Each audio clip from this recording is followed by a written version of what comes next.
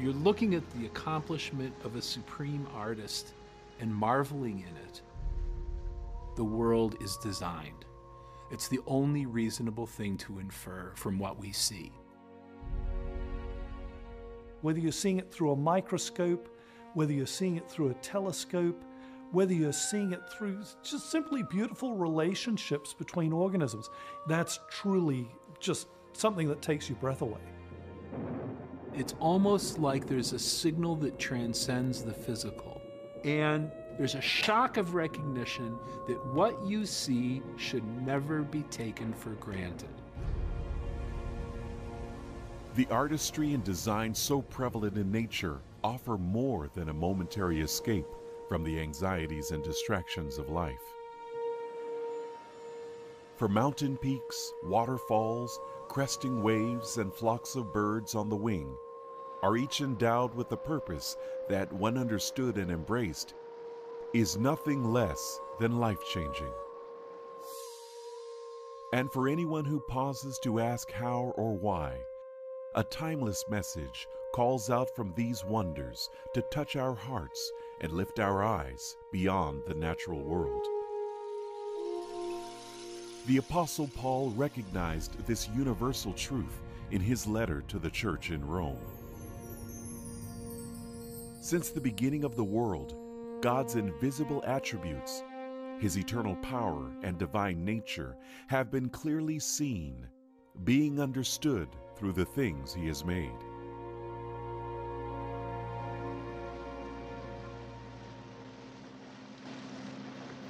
The Bible tells us no man hath seen God at any time. So what's the next best thing that God can do, since he does not appear to us directly?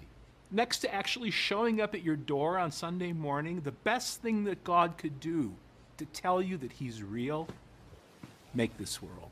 Make the world we have. God is infinite. His creation is something that is designed, from my perspective as a scientist at least, to provide us with infinite discoveries about the nature of the being who designed it. Stunning displays of God's invisible attributes are evident throughout the created order. They are part of what is often called God's general revelation, a message unhindered by barriers of language, culture, or time, and broadcast every moment to every corner of creation. Consider just a few examples.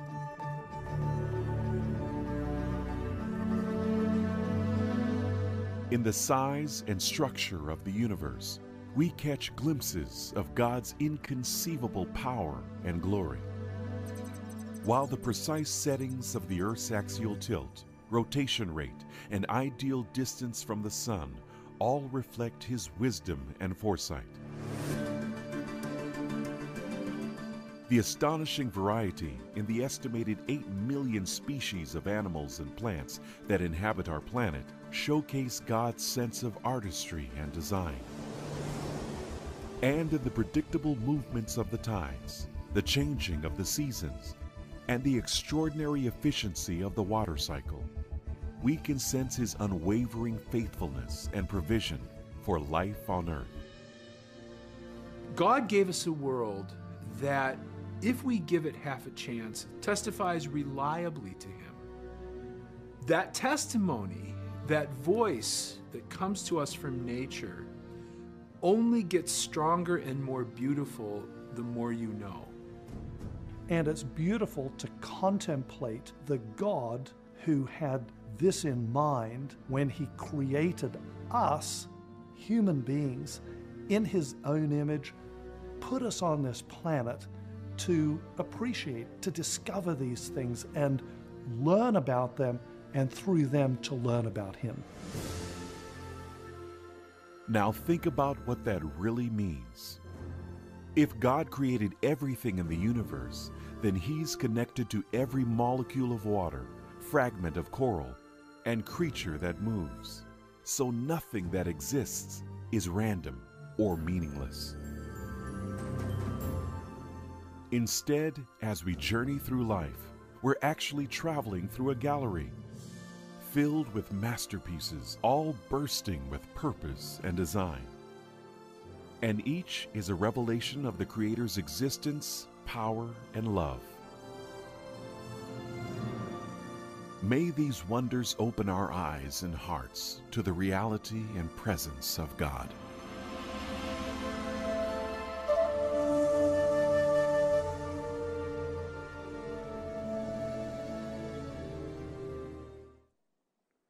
Let's pray. God, as we take a few moments to talk about you, I must admit that I feel completely inadequate to the task. For how can the created even possibly describe an infinite creator? And so in these moments, may my words be your words, my heart your heart. We give this time to you. Amen. My friend Brian was an atheist. He didn't believe in God. And he came about it honestly. He was a scientist, and both of his parents were. Mom an ecologist. Don't remember what his dad did. But his parents, more than just being atheists, were hostile to religion for whatever reason. They simply thought that the chasm between science and religion was too deep a chasm to cross. They felt like those who believed with faith or in God were simpletons who had failed to evolve and grow up. They didn't believe in myths and fairy tales and folk stories. And so my friend grew up to be an atheist as well. And he too was very cynical and mocked those that believed in God or stepped out in faith in their life. And he used to have something he'd tell me all the time, and the staff's heard this from me several times. I picked it up from him. He said, "Jason, facts are your friends." And he's right. I mean, when you're going out to make a decision, an important decision in life, data is good. You need to do your homework. You need to collect what facts you know and why you know them. All true. But my friend didn't have room for awe or mystery, the ineffable. The only things that really mattered to him are things that can be observed, measured, categorized. He believed that our universe could be quantified, much like a clock. It was just a structure, and you needed to understand how all the gears and the mechanisms work and the mathematics behind them. And while some of that is true, there was no room for something even bigger than that, even to the point of, well, where did that come from? For him, it was case closed. It was rationalism, pragmatism, period. That's all he had room for in his life. But my friend Brian, like many others in life, there was a point when it all kind of came crashing down around him. His wife left him. That same year, his father passed away. His kids would have nothing to do with him. They were angry. And then his job even became insecure as budget cuts were pushing at whether or not it would exist long term or such. And so all of the foundations, everything that he thought he stood firmly on, became like quicksand to him, and he started to sink. It all kind of went away. One day, Brian and myself and a couple other guys, we went camping up in the mountains. And for whatever reason, Brian got up early that morning before all of us, and he walked a ways down the trail to the side of a cliff, and he sat down and he watched the sunrise. And something happened that morning that he can't explain, I can't explain. Frankly, I don't know that we're meant to explain it. But he entertained a single thought during this time on the side of the mountain. And at first glance, it may not even be that incredible a thought when we see it. But for him, it would force open doors that he had closed shut years ago. And that thought was simply this: what if there's more? And you might think that seems like an unremarkable thought, but for him, what if there's more than just me and my little world? What if there's more than just rationalism and pragmatism? What if there's something bigger out there than me? All these questions burst forth. And again, it can seem like it's such a simple question, and yet it broke through barriers that had built up. And he became curious in this moment. Began to ask questions. He had a willingness to open his eyes and even have doubt. You know, sometimes people tell me, like, Pastor, it's bad for you to have doubt. And can I push at that? Some of my biggest aha moments in life have come through seasons of doubt, because doubt has a way of invading our status quo and forcing us to rethink some things sometimes. It's only in doubt that we begin to ask the questions sometimes we need to ask. Doubt's not a problem, disbelief is. Maybe you're walking through a season of doubt right now. Great. Maybe you have questions, concerns. You're unsettled. Oh, I may have some bad news for you. The journey with God starts there.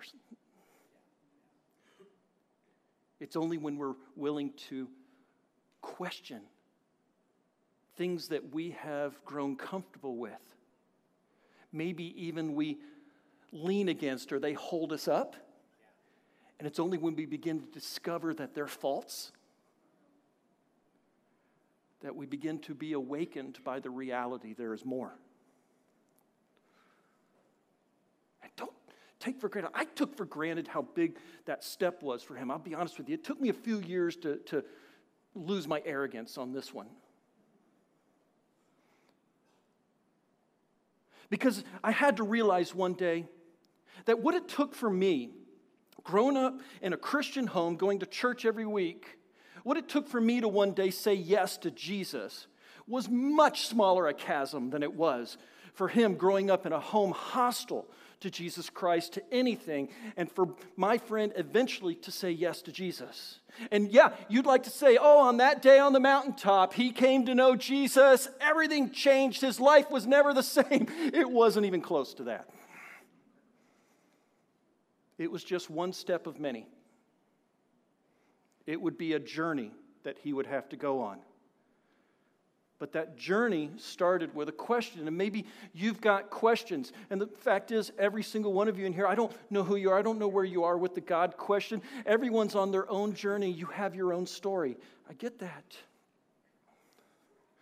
But if you're curious, if you're asking questions, if you have doubts, if you're suspicious, that's awesome.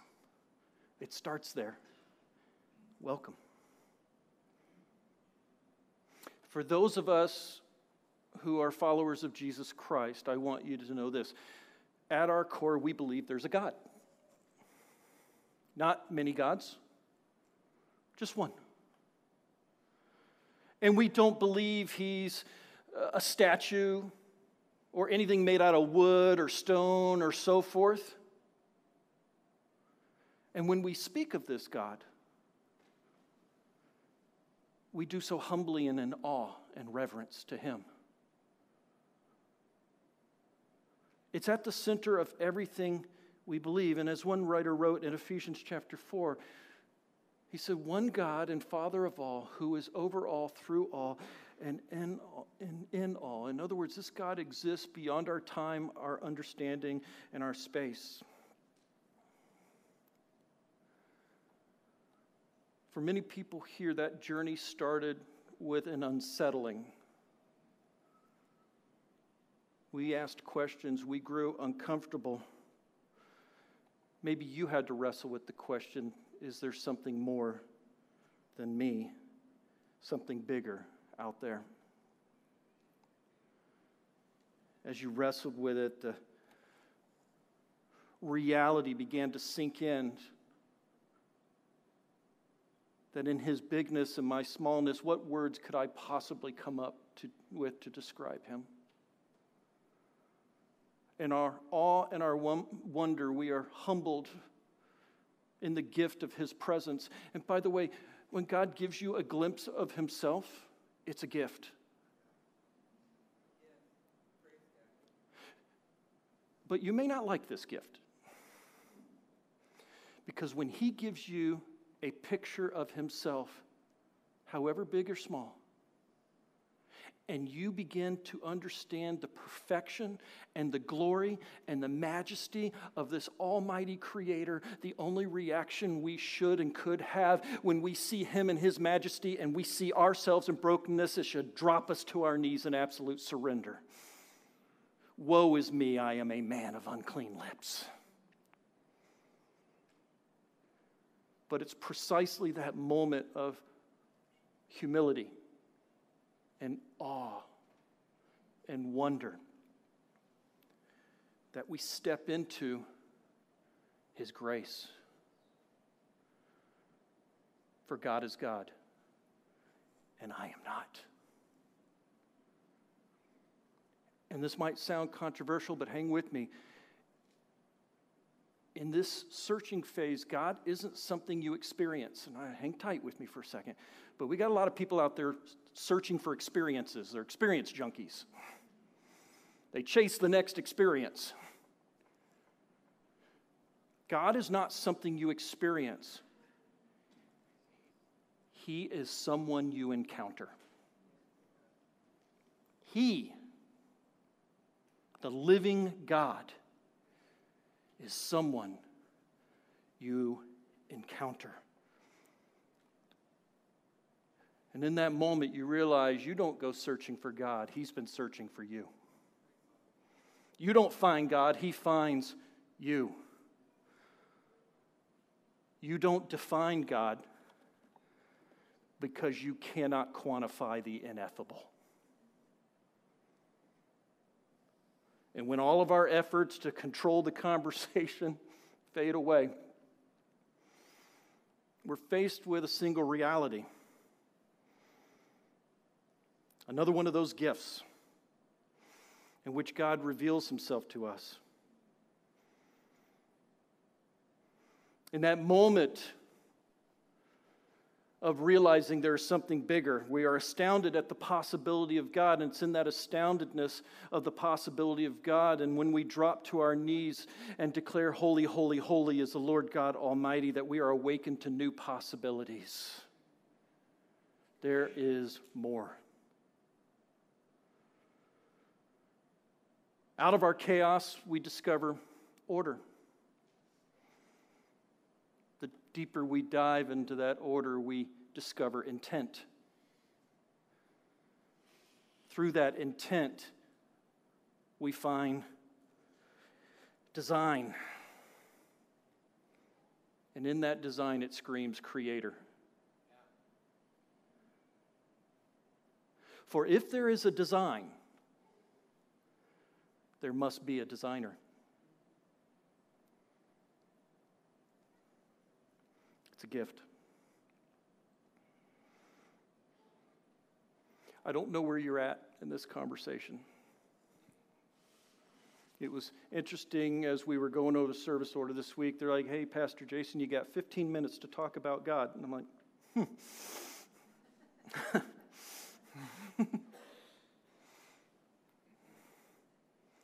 I'm hoping maybe, just maybe, as you're sitting here in this moment, would you be willing to humble yourself and surrender to the reality that there is more? And that this more created you with a purpose. You are not one big cosmic accident. You were designed by the designer. There is more.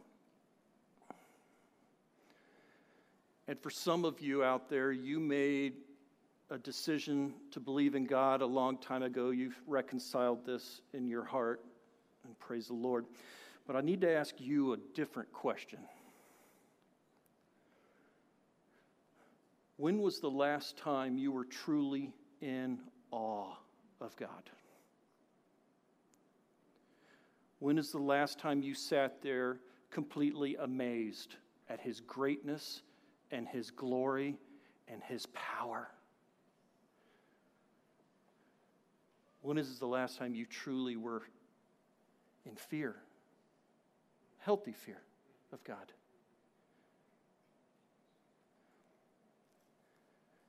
When I wrote the book this series is based on, the premise of it was this. Most of us are running around in life driven by chaos and our schedules and our hectic lives. And there's another group that are just comfortable. And it creates a malaise. And the point of it was to say, how can I get you to stop long enough in your busyness and in your comfortableness to ask the important questions of life? Questions that not only deal with now and the life we live, but eternity. Because you, my friend, this world we're just passing through. You were created to be eternal beings. And the question you have to wrestle with at some point is, where is my eternity? How can I get you to stop long enough in life to ask these important questions about God? Each of us are building a house. We've talked about that in the last few weeks. And what you build your house on and what you use to build your house matter. Every single one of us have a goal, whether we think about it or not. And we have to ask, what is it in life I'm chasing after? What are you chasing after in life? What's most important to you? Is it God or something else? And not just chasing after, then how do we measure success? In other words, what is your standard in life? What is the lighthouse that guides your ship? How do you measure that success in life? And it's no success here, or no secret here. We're talking about God today. He needs to be the foundation of your life. Have you resolved the question about God? But then I got to ask you next week, is Jesus the standard in your life? When He said, follow me, He meant my way, my will, how I live. He says, I'm the way, the truth, and the life. Is God your foundation, and is Jesus your lighthouse? And I get it. We'll end here, but someone always kind of say, well, Pastor Jason, just give them Jesus. But we're stopping today on God. And you say, why? Well, just give them Jesus. I hear what you're saying. But listen to me. If you have not resolved in your heart that there is a God, and then understand what we have done to offend that God, why would you need a Savior? Why a Passover lamb? So we'll get there. But today, I need you to stop long enough in your crazy life to ask a couple of important questions. Do I believe in God? And if so, who do I say He is? May we always approach this Creator with awe and wonder and fear. Let's pray.